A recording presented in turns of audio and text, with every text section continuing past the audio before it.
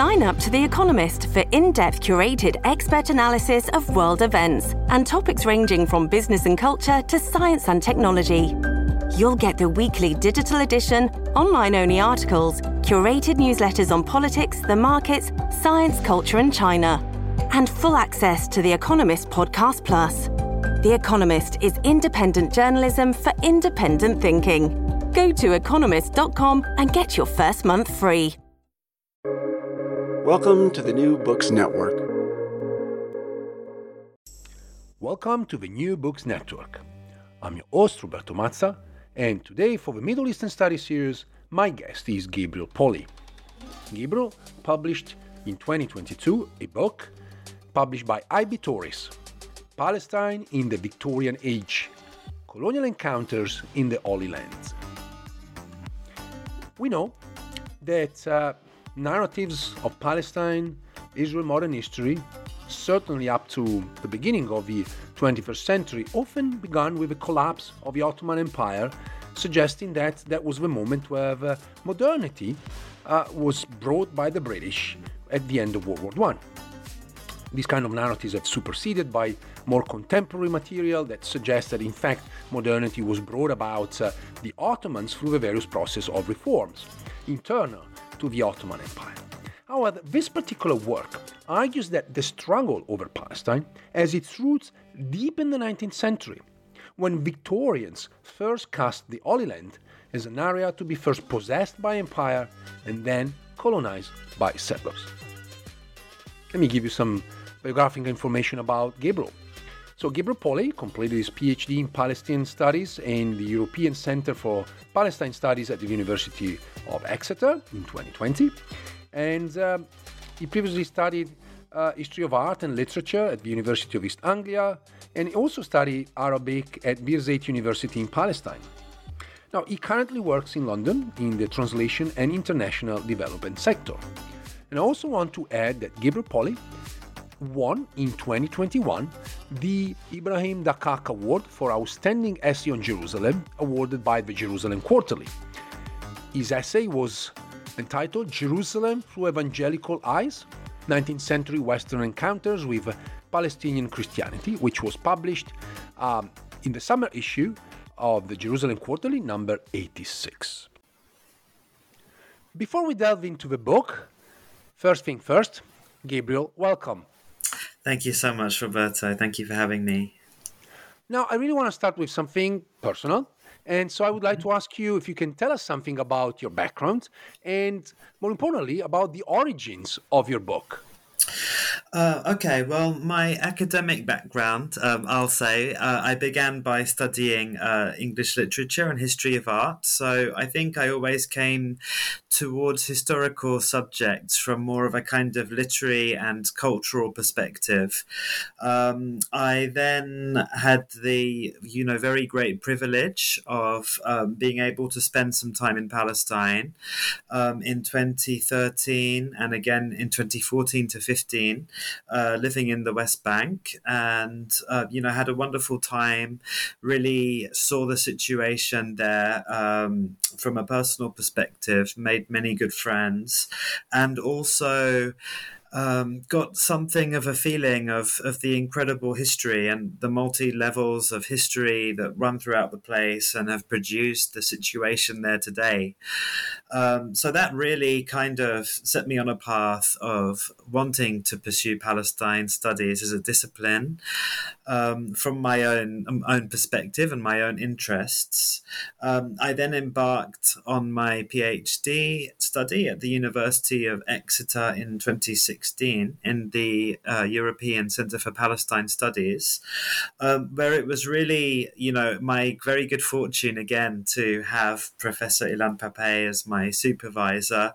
And he was the one who introduced me to this huge body of literature, which I'm sure we'll talk more about, but the huge body of literature that was produced in the 19th century by British travellers who came to Palestine, which falls within the category of Orientalist literature in general, but has some specific aspects to it. And he told me that it was really very understudied, and that not much attention had been paid to this body of literature, which is very biased and very limited in many ways, but also quite an incredible source for social attitudes towards Palestine that existed in Europe. So that's how I came to the subject, and now 6 years after starting, I'm very happy that my book has been bequeathed to the world. And congratulations for the book, indeed. Thank you.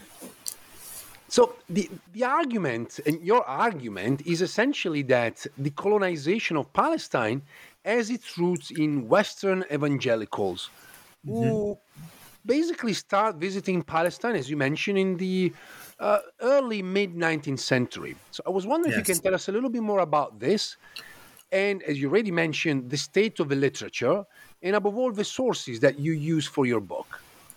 Yes.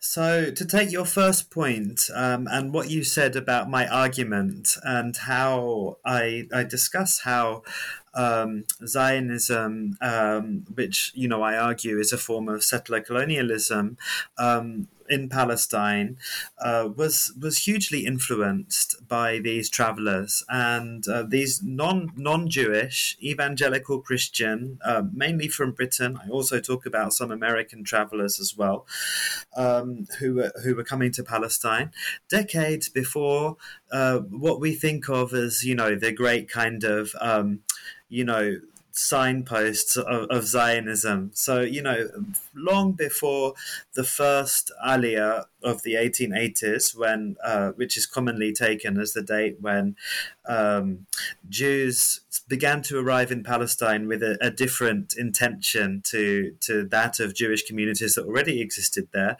but began to form these settlements.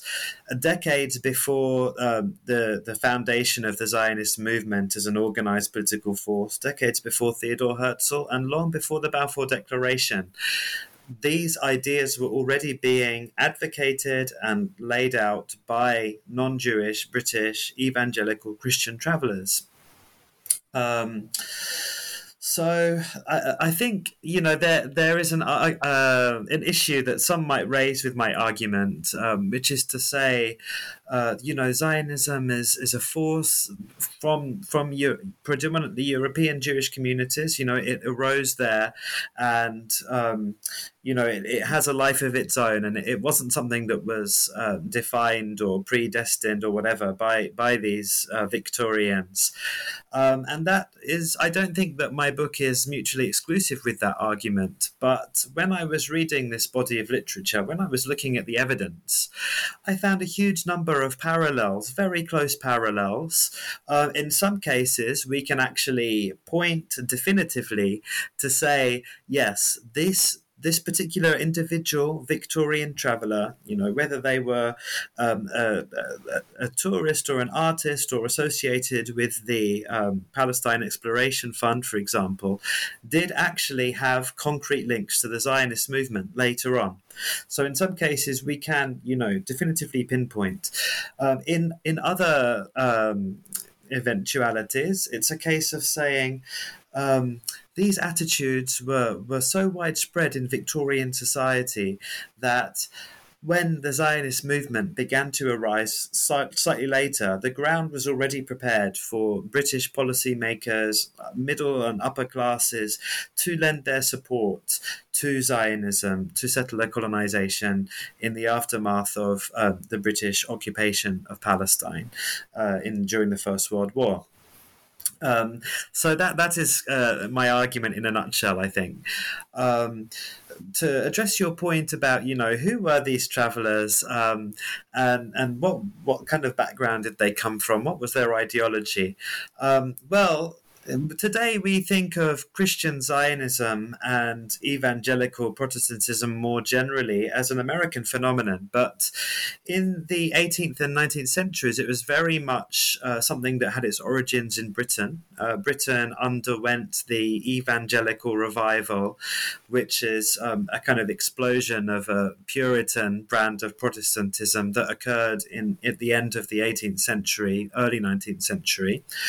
And with that came a new way of interpreting the Bible, new ways of trying to read kind of concrete issues into biblical prophecies and relate the Bible very specifically to the world around them, the world that existed. And so this turned attentions towards Palestine among evangelical Christians to a huge extent from about the 1830s and 40s onwards. And, this had many cultural manifestations.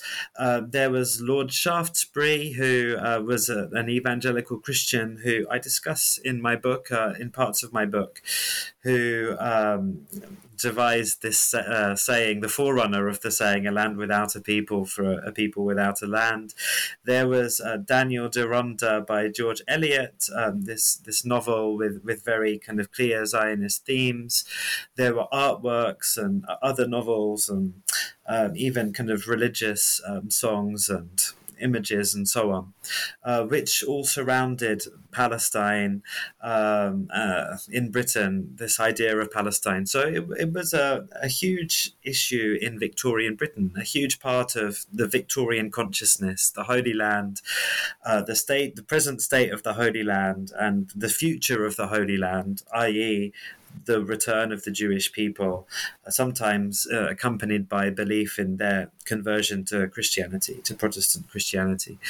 So that was a huge part of Victorian culture. And this obsession really set in motion a vast wave of travel of again, evangelicals, very much evangelicals, and it was, much less observed among Catholics, for example, of people wanting to go to Palestine, along with other parts of the Eastern Mediterranean. Obviously, at this time, there were not the hard borders that we know today, but, people traveling to see Palestine, to see Egypt, to see Jordan, which at the time was often known as Eastern Palestine, to travel around there, to travel around biblical sites. And when they came back to Britain, these many thousands of travelers used to record their experiences in these travelogue books, which is a huge genre spanning thousands and thousands of works produced in Britain and North America in particular. So that's the source material I was looking at. I also, as I got deeper into my research, I also began to consider other forms of textual resources, particularly newspapers. I found were really fascinating source, and indeed in the pandemic, when archives and things were inaccessible, the fact that newspapers were online and digitized was incredibly useful, and I could find out a huge degree of detail about what was going on in Palestine, to my surprise, in these newspaper records. Also documents such as kind of guidebooks and other paraphernalia around travel, around the phenomenon of travel. And again, I repeat that it's really a body of material that one cannot take seriously for, historical research, with a few exceptions, I'll say, with a few exceptions. But, it's incredibly blinkered and biased in its nature. But it does really illustrate the social attitudes, the beliefs, and the kind of attitudes which were developing around Palestine in this period that had such a huge impact some decades later. I want to thank you for this very thorough answer, because in general, there is this sense that not much was going on in Palestine around that time, not just in terms of those that don't see do not appreciate the Ottoman work done in Palestine, but also from a Western perspective, it seems, it's forgotten land, but actually there is some form of activity, and these evangelicals are at the forefront. Which brings me to the next question. So, in chapter 2, then you start talking about the key figure of Edward Robinson. And so I was wondering if you can tell us a little bit more about Robinson, and perhaps if you can also add, some nuances about how, Palestinians reacted to his presence and how they saw Robinson, and vice versa, how Robinson saw the local Palestinians. Yes. So Edward Robinson was an American traveller. He had British roots, English roots. His ancestors were, Puritan settlers in America in the I think they went over in the 17th century. So I provide a biography of him in my book. He went through, various sort of seminaries in the northeastern states, in New England, and became a very kind of talented figure in language acquisition, in particular, learning ancient Greek and ancient Hebrew and some Arabic. In the 1820s and 30s. And then towards the end of the 1830s, he began to be kind of consumed with this desire to go to Palestine. This was just at the beginning of this wave of travel that I mentioned. And this was also under the brief Egyptian occupation of Palestine that was during the 1830s, which was a period of increasing European influence in the Eastern Mediterranean. Not only Palestine, but also, Greater Syria was under the occupation of the Egyptian forces of Muhammad Ali Pasha. And so it was becoming somewhat easier for travelers to get there and to travel around and so on. So, Robinson visits Palestine during the 1830s for the first time, and he went with a companion of his called Eli Smith, who was a missionary who'd been based in Beirut for, I think, 14 years at the time that Robinson arrived. And Smith had an excellent command of Arabic, which actually set Robinson and Smith apart from other travelers at the time, because most more casual travelers really had very little, if any, Arabic, and they weren't able to communicate with Palestinians or really gain anything more than a surface impression at the time. So Robinson and Smith travelled around Palestine for the first time in 1838, and they really travelled with a kind of huge eye for detail, and they went between various villages and so on that they identified with biblical locations, which was their prime interest in Palestine, of course, seeing how the map of the Bible could be transposed onto the map of the Palestine which existed. They travelled around, and unlike many other travellers, they formed these quite strong bonds with local Palestinians, which was, fascinating to me. And in Robinson's works, I read there's actually many kind of almost heartwarming anecdotes of conversations that he had with local Palestinians, and examples of Palestinian hospitality. And something that I found particularly interesting was records of all the crops and the agricultural production and so on that was in each area of Palestine, which Robinson describes quite faithfully. And I thought this was, a wonderful refutation of this idea which pro-Israel scholars have tried to propagate of Palestine before Zionist colonization as being a barren land, because Robinson really does kind of describe all the production of the region. So that was the first time Robinson went to Palestine. He then actually returned in 1852 and produced more writings on Palestine.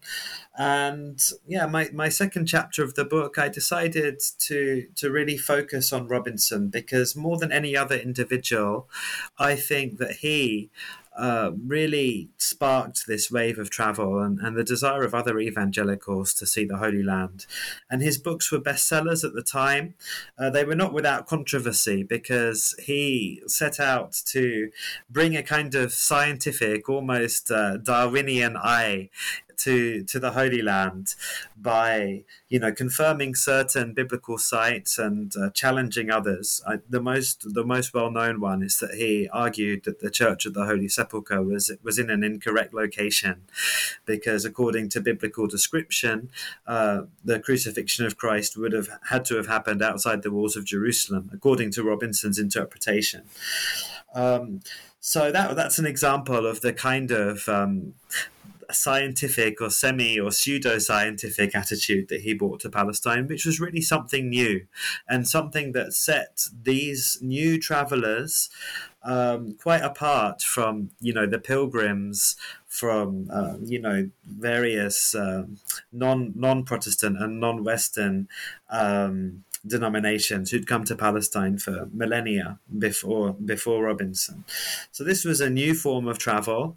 And although I think Robinson's interests were mainly scholarly rather than having a political undertone, those who followed him definitely had more of a political purpose, and he set their journeys in motion.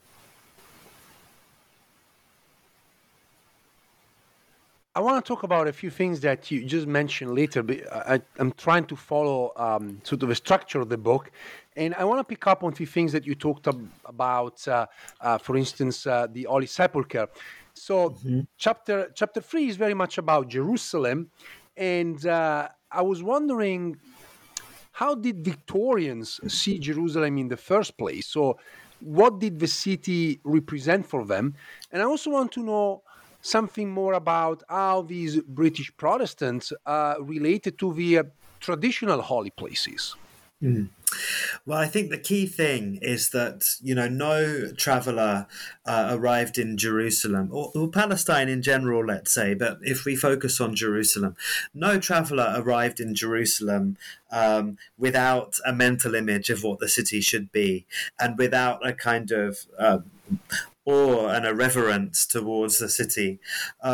So when they arrived and actually saw a city which was, an Ottoman city with a large Muslim population, with people from around the region coming, non-Protestant Christians, Jews who were living a traditional religious life, and of course, Muslim pilgrims and local Arab people who lived there.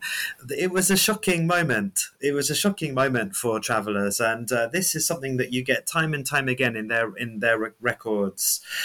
Feelings of disappointment, of shock, of almost kind of sadness sometimes, and this extended to the holy places. And of course, the Church of the Holy Sepulchre is to Christians, to Christianity, for centuries has been the most sacred site in the Christian geography. But when Victorian travellers arrived there, they found something that was totally alien to them. They found forms of worship that were unknown to them. They encountered pilgrims from Armenia, from Ethiopia, from Russia, from other parts of the Arab world. And they could not even recognize them as Christians in some cases. So these attitudes resolved themselves in a very negative feeling towards the Church of the Holy Sepulchre. And I think, my argument is that it's this negative feeling more than any kind of biblical justifications that led them to reject that. And of course, the Garden Tomb in Jerusalem, which is outside the walls, is quite well known as a late 19th century site that was identified by Protestants as an alternative crucifixion site, but there were others, which I discuss a little in my book. But it was really a product of this kind of emotional feeling. Regarding the other holy sites, of course, there's the Haram al-Sharif, the compound which contains the Al-Aqsa Mosque and the Dome of the Rock. And towards this, travelers actually reacted much more favorably.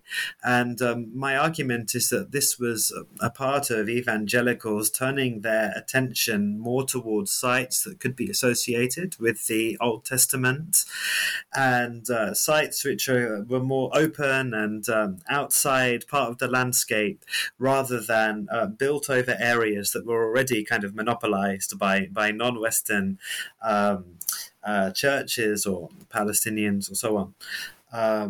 Of course, the Haram al-Sharif is an Islamic site, but that was something that they were willing to overlook in various ways. And regarding the Jewish quarter and the Western Wall, this really turned their attention onto what they thought the Jewish people should be, and how the Jewish people, as they existed in Palestine and as they existed actually in Europe and elsewhere, were not the idealized, heroic Israelites of the Old Testament, of Victorians' imaginations. And so Victorians began to consider how they could be kind of reconstructed as such. And I want to ask you again, sort of a follow-up question about this particular chapter. How did British perception of Jerusalem and of the holy places that we're just talking about influence early Zionism and also Zionists as individuals? Well, as British kind of figures increasingly, turned towards the idea of Zionism as a practice, as a, concrete thing that could be achieved, rather than just necessarily a more abstract idea of the return of the Jewish people to Palestine. Jerusalem begins to get sidelined in their thought, and although it remains this kind of place of reverence and of sacredness, it begins to become overlooked. And we're going to discuss later on Lawrence Oliphant, who was, one of the most influential of the travellers insofar as formulating ideas around settler colonialism are concerned. But when he was planning for a Jewish colony to be located in Palestine, he really overlooked Jerusalem and said, the most important areas are, east of the River Jordan. They're Haifa. Other travellers said Nablus. That they begin to look for alternative sites for colonization, and to leave Jerusalem, as it were, as a thing of the past and a kind of archaeological relic, while they want to develop other parts of Palestine through colonial methods.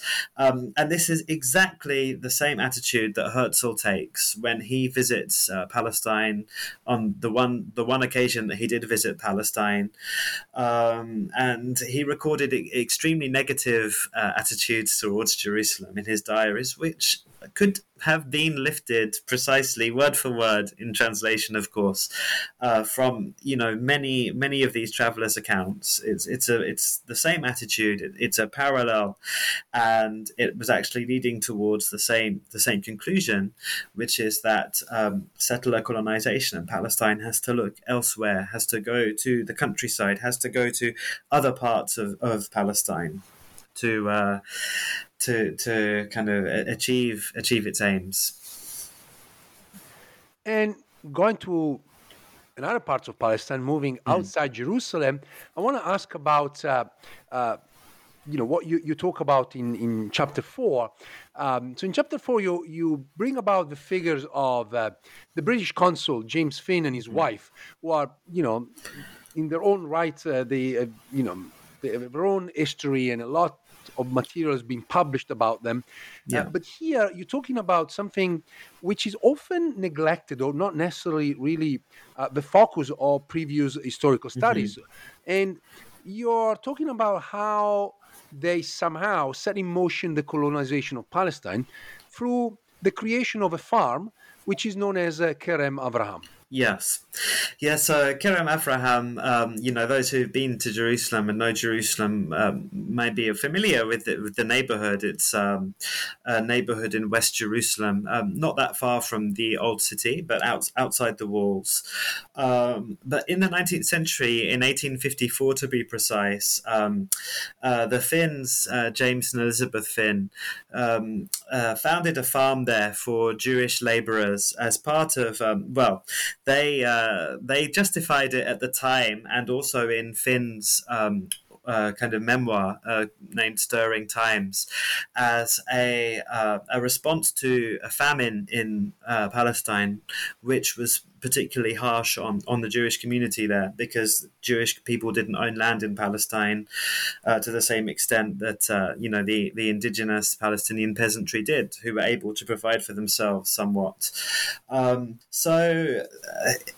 Regarding this famine, they decided that the best form of relief was to establish a farm for Jewish laborers.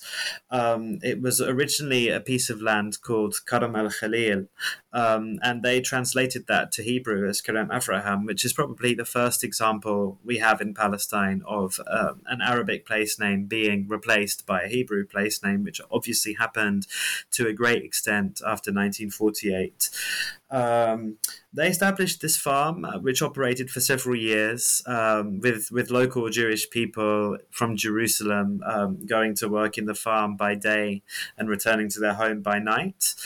And it was very much kind of tightly under their control. So it was a model of a settler farm, I think. But at the same time, there's important differences, because it was under the control of these evangelicals who tried to make it fit into their vision for what it should be. But they saw this as the beginning of a process of reclaiming barren agricultural land and transforming Jewish people from kind of idle layabouts existing on charity payments into these, muscular farmers who are returning to the soil of Palestine, which is, precisely the same kind of discourse that the Zionist movement used 50 years later. The farm was quite unsuccessful in its original incarnation, and always just basically required more funding and donations than it ever produced insofar as profit. And it did close down for a number of years when the Finns left Jerusalem, but it was then later restarted in the 1880s by Elizabeth Finn, James Finn having died about 10 years before by that point. But Elizabeth Finn, who was actually based in London, she never went back to Palestine, but she kind of managed the farm from afar as it restarted for a number of decades under the control of a body called the Syrian Colonization Fund, which tells you what you need to know about its purpose. And this is really an organization that had received very little scholarly attention, particularly in English. So I was happy to kind of provide a history of the organization, which went through different stages and had its ups and downs, and then finally closed with Elizabeth Finn's death in 1920 or 21. And that's when the process of building over the land began. And so we have the neighborhood in West Jerusalem today. Other than the neighborhood in West Jerusalem that you mentioned, is there any other legacy that you can talk about related to this experiment? Well, the original building still exists. It's actually a school now, I believe. I think a legacy is there insofar as it was really the first kind of model and the first occasion when this kind of idea that Jewish people could be farmers and could reclaim the land and transform both the land and themselves was put into practice. And we do know that the Zionist movement actually took an interest in operations there. And in the early 20th century, some Zionist filmmakers actually, visited the site and filmed it for a film that was then later shown in Europe to audiences who were interested in Zionism, sympathetic to Zionism. It was there. It's part of what I would call the prehistory of settler colonialism in Palestine. Differing in important ways because, as I mentioned, the site was not under Jewish control. It was not a kind of project of Jewish self-determination, which is, of course, another aspect of what Zionism is or claims to be. So there were big differences, but at the same time, it's one of those really fascinating precedents that I mentioned earlier on. Now, moving ahead with your book, the following chapters, 5, 6, and 7, are offering the readers different kind of stories, and all of them fascinating. But let me start with the question of Nablus. So we're moving definitely out of Jerusalem, we're moving north. Yeah. And first of all, I was wondering what did attract Victorian travelers to Nablus? And also, if you can speak about the question of the uprising of 1856. Yeah. And if you can give us a taste of those events, their impact over both the local population and British travelers. Sure. Yeah, so Nablus, is a fascinating city in Palestine, has a fascinating history throughout the 19th century, and has already been discussed by historians like Bashar Dumani, who listeners may be familiar with his work. But lacking from those accounts was a sense of how Nablus was involved in this phenomenon of travel, which was called the Peaceful Crusade. I should add, I haven't mentioned that yet, of Western travelers into Palestine. So Nablus for sure featured in this phenomenon, and it was visited by many, many travelers who arrived in Palestine, went straight to Jerusalem, maybe Bethlehem, and then wanted to go northwards to see the Galilee, to see Nazareth and other kind of holy sites. The road ran through Nablus, and so very many travelers went through there, including missionaries and other kind of semi-official and official figures, and it even had its own consular representation for the European states, who were actually local Palestinians, but who were paid by the consuls to represent the European states in Nablus. So it was definitely a part of this wave of travel. The uprising that you mentioned of 1856 was a really fascinating event that I came across in several different accounts. The first account I read of it was in the memoir of James Finn that I mentioned, Stirring Times. I then found it in several other books, and then when I started looking at the newspapers, I found that it was reported in many British newspapers, and I found it so interesting that these events in Palestine were actually, landing on people's kind of tables and so on throughout the land, back home in Britain, and they were receiving news on these events. So it's a really fascinating incident. The background is the Tanzimat reforms in the Ottoman Empire, which were occurring in the 1850s, which was a time of increasing European influence across the Ottoman Empire. I won't go into a huge amount of depth on it now, but suffice it to say that this led, Muslim communities around the Ottoman Empire to feel somewhat uneasy, especially because Christians in the Ottoman Empire were seeming to gain privileges at Muslims' expense through the Tanzimat reforms.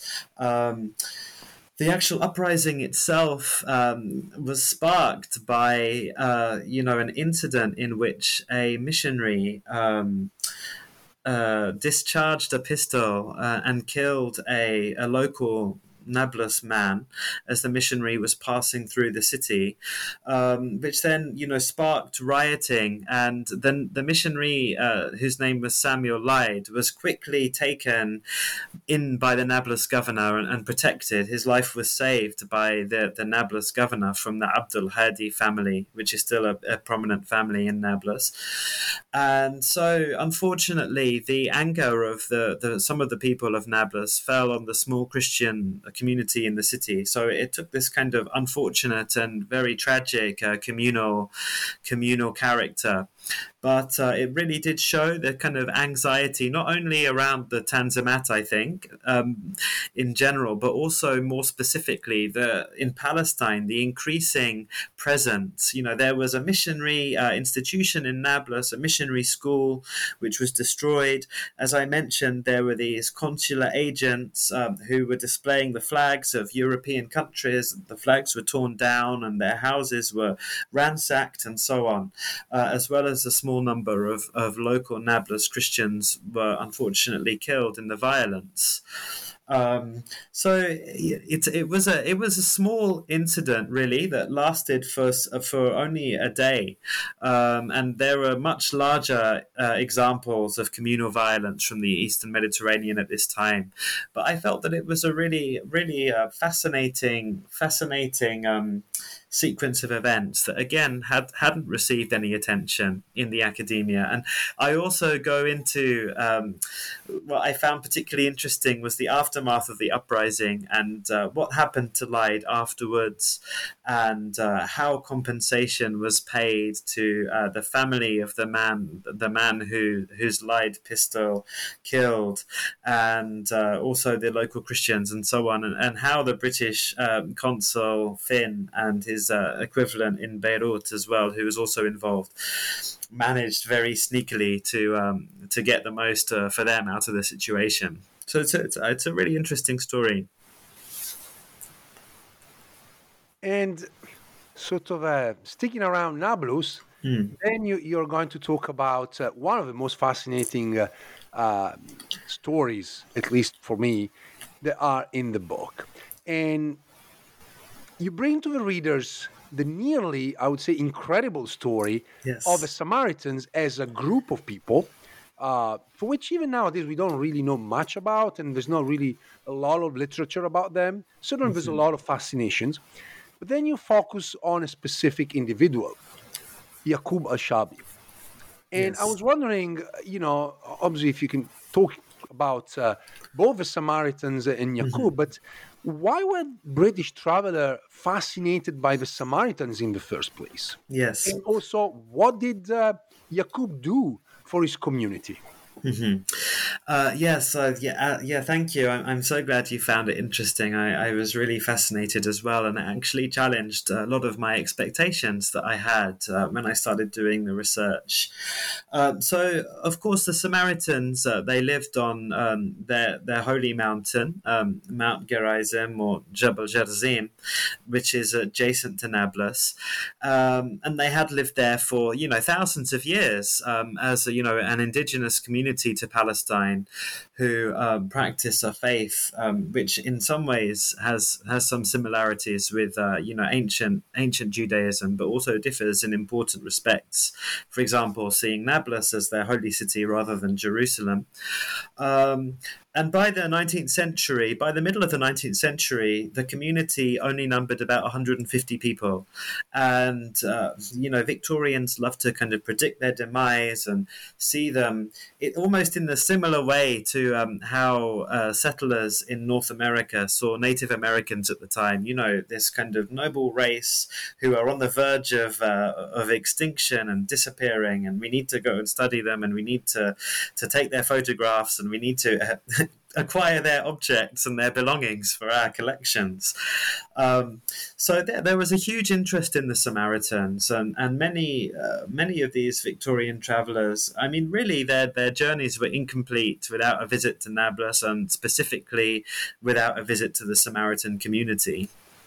So, it was a huge draw for Westerners, the fact that the Samaritans were in Nablus, and another reason why people wanted to visit that city.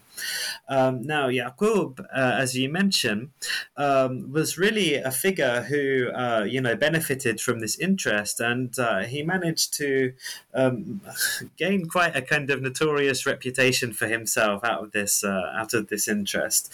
So he was born in about 1829.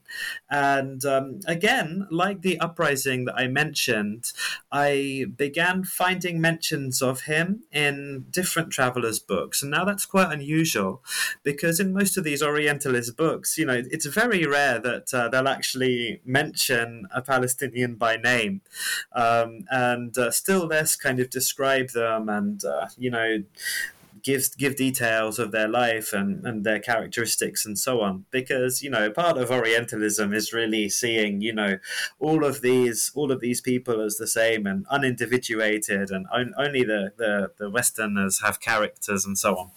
So it was very unusual to find mentions of this Samaritan person time and time again. And then I even found, to my almost astonishment, that there was a book, a short pamphlet, which was actually his autobiography that was published in the 1850s, which gives a really fascinating story of his life up until that point.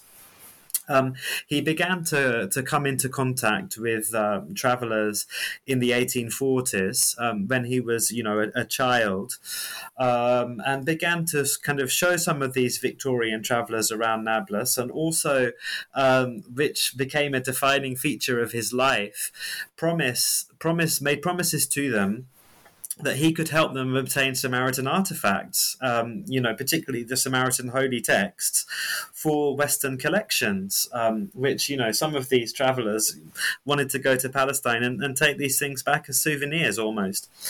So he really used their interest in his community to his advantage and began profiting from these. And there still are objects which went through his hands, which are in British and European collections, and we can see these in the same way that, for example, we see the Benin bronzes or the Rosetta Stone. There's currently discussion around that.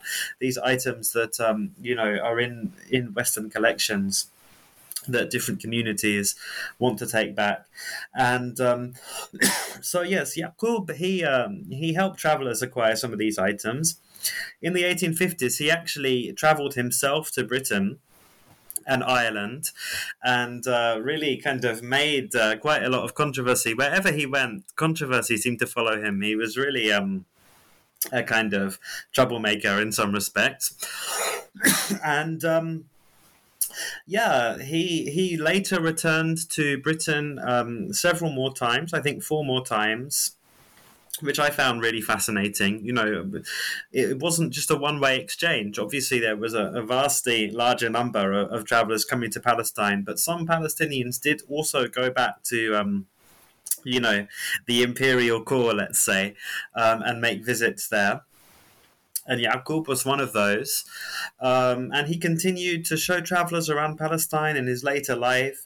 He went through various periods of kind of excommunication and exile from the rest of the Samaritans when they grew fed up with what he was doing, the fact that he was taking these artifacts and getting rid of their material heritage, and also presenting himself as the Prince of the Samaritans. He was once described as, even though he didn't have such a formal position, and he took it upon himself to speak for the community without actually having the right to do so.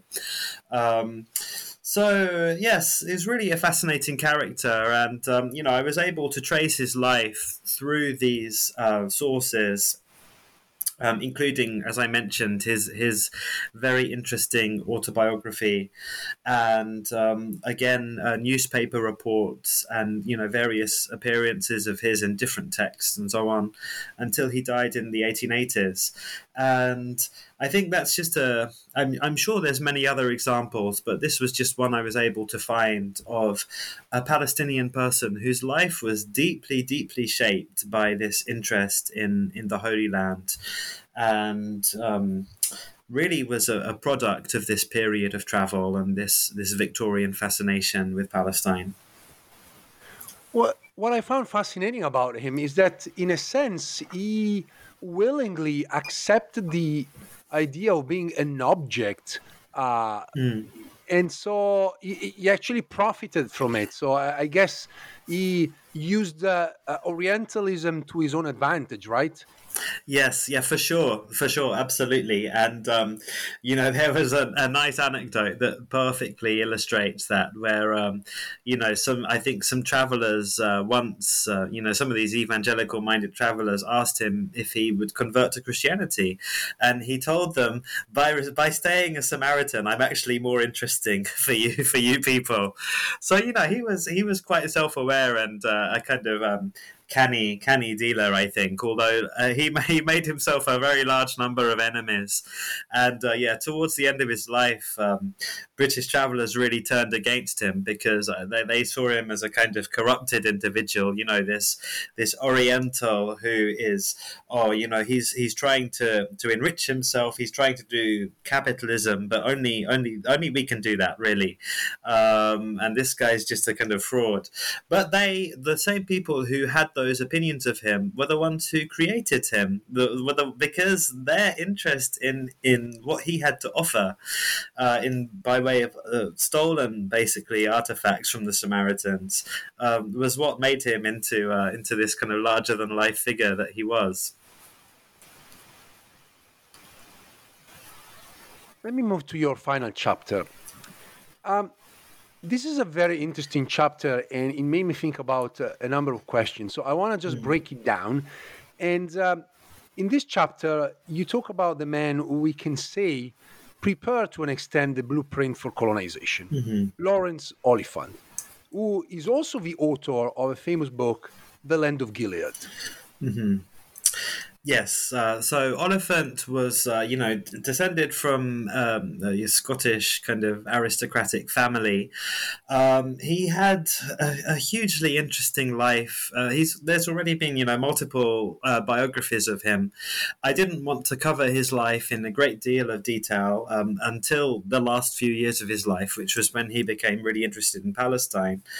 But I did want to point out something that I think has rarely been discussed in relation to his role in Zionism's early history, his recognized role, I should say, because the Zionist movement has always paid tribute to him.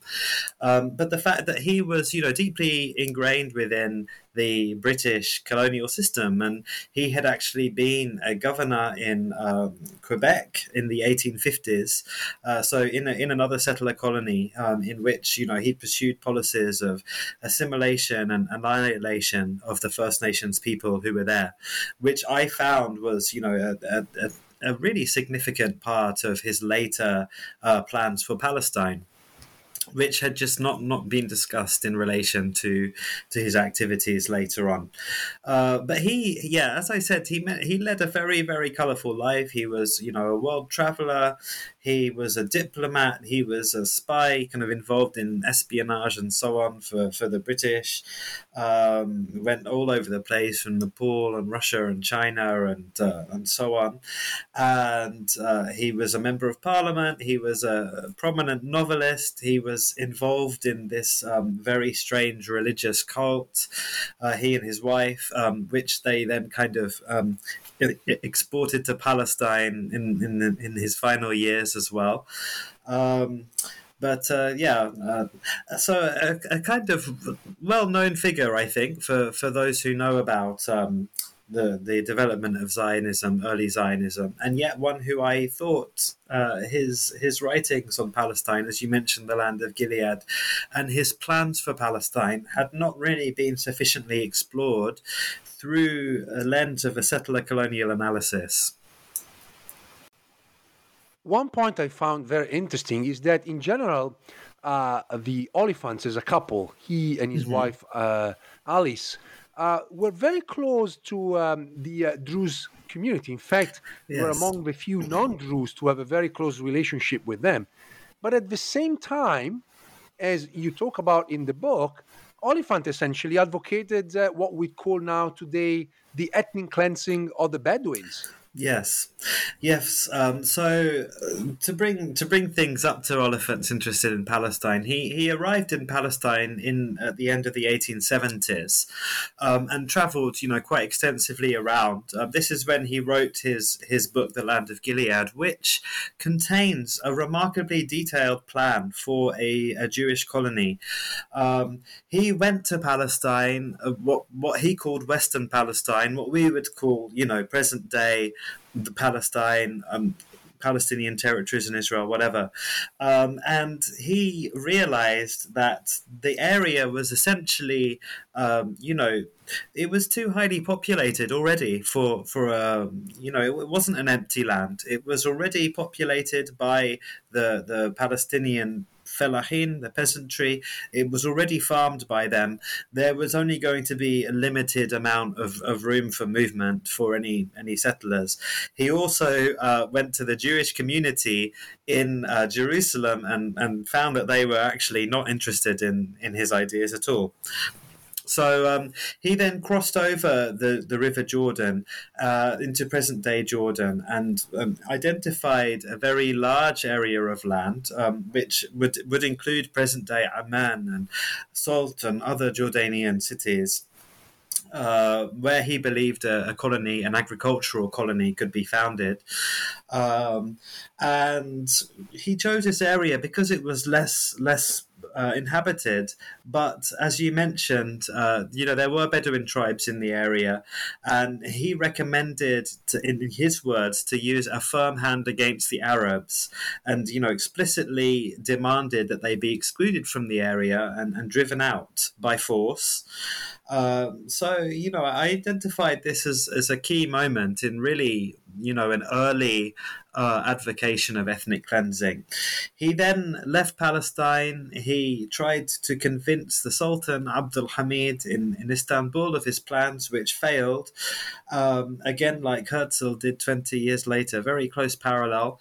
Went to Europe and made strong connections with the Zionist movement. And then he returned to Palestine for the last few years of his life and, settled near Haifa with his wife Alice and with other followers who came from Britain, who were part of his kind of mystical circle. And they lived in Haifa for a while, then they lived in a Druze village close by. And as you mentioned, he did cultivate this quite strong relationship with the Druze community, including building his house there. And he tried to exert a form of control and, keep them through various means under his influence, which is quite interesting. But his relationship with the Druze also kind of prefigures the Zionist movement's relationship with the Druze and the State of Israel's relationship with them, in that they've tried to co-opt the Druze as into their kind of plans. Obviously not something that all Druze agree with, and many disagree. But his house, remains in the village, and it's actually like a museum to Druze soldiers who served in the Israeli Defense Forces today. So it's one of the many ways in which Oliphant continues to make his presence felt in Palestine. And this is exactly what I wanted to ask you, because Oliphant is actually a household name in Israel. And so I was wondering, why is that? And, what is that trigger, that kind of connection between Oliphant and modern day Israel? Mm-hmm. Yeah, he is. He's a well-known figure. There's streets named after him.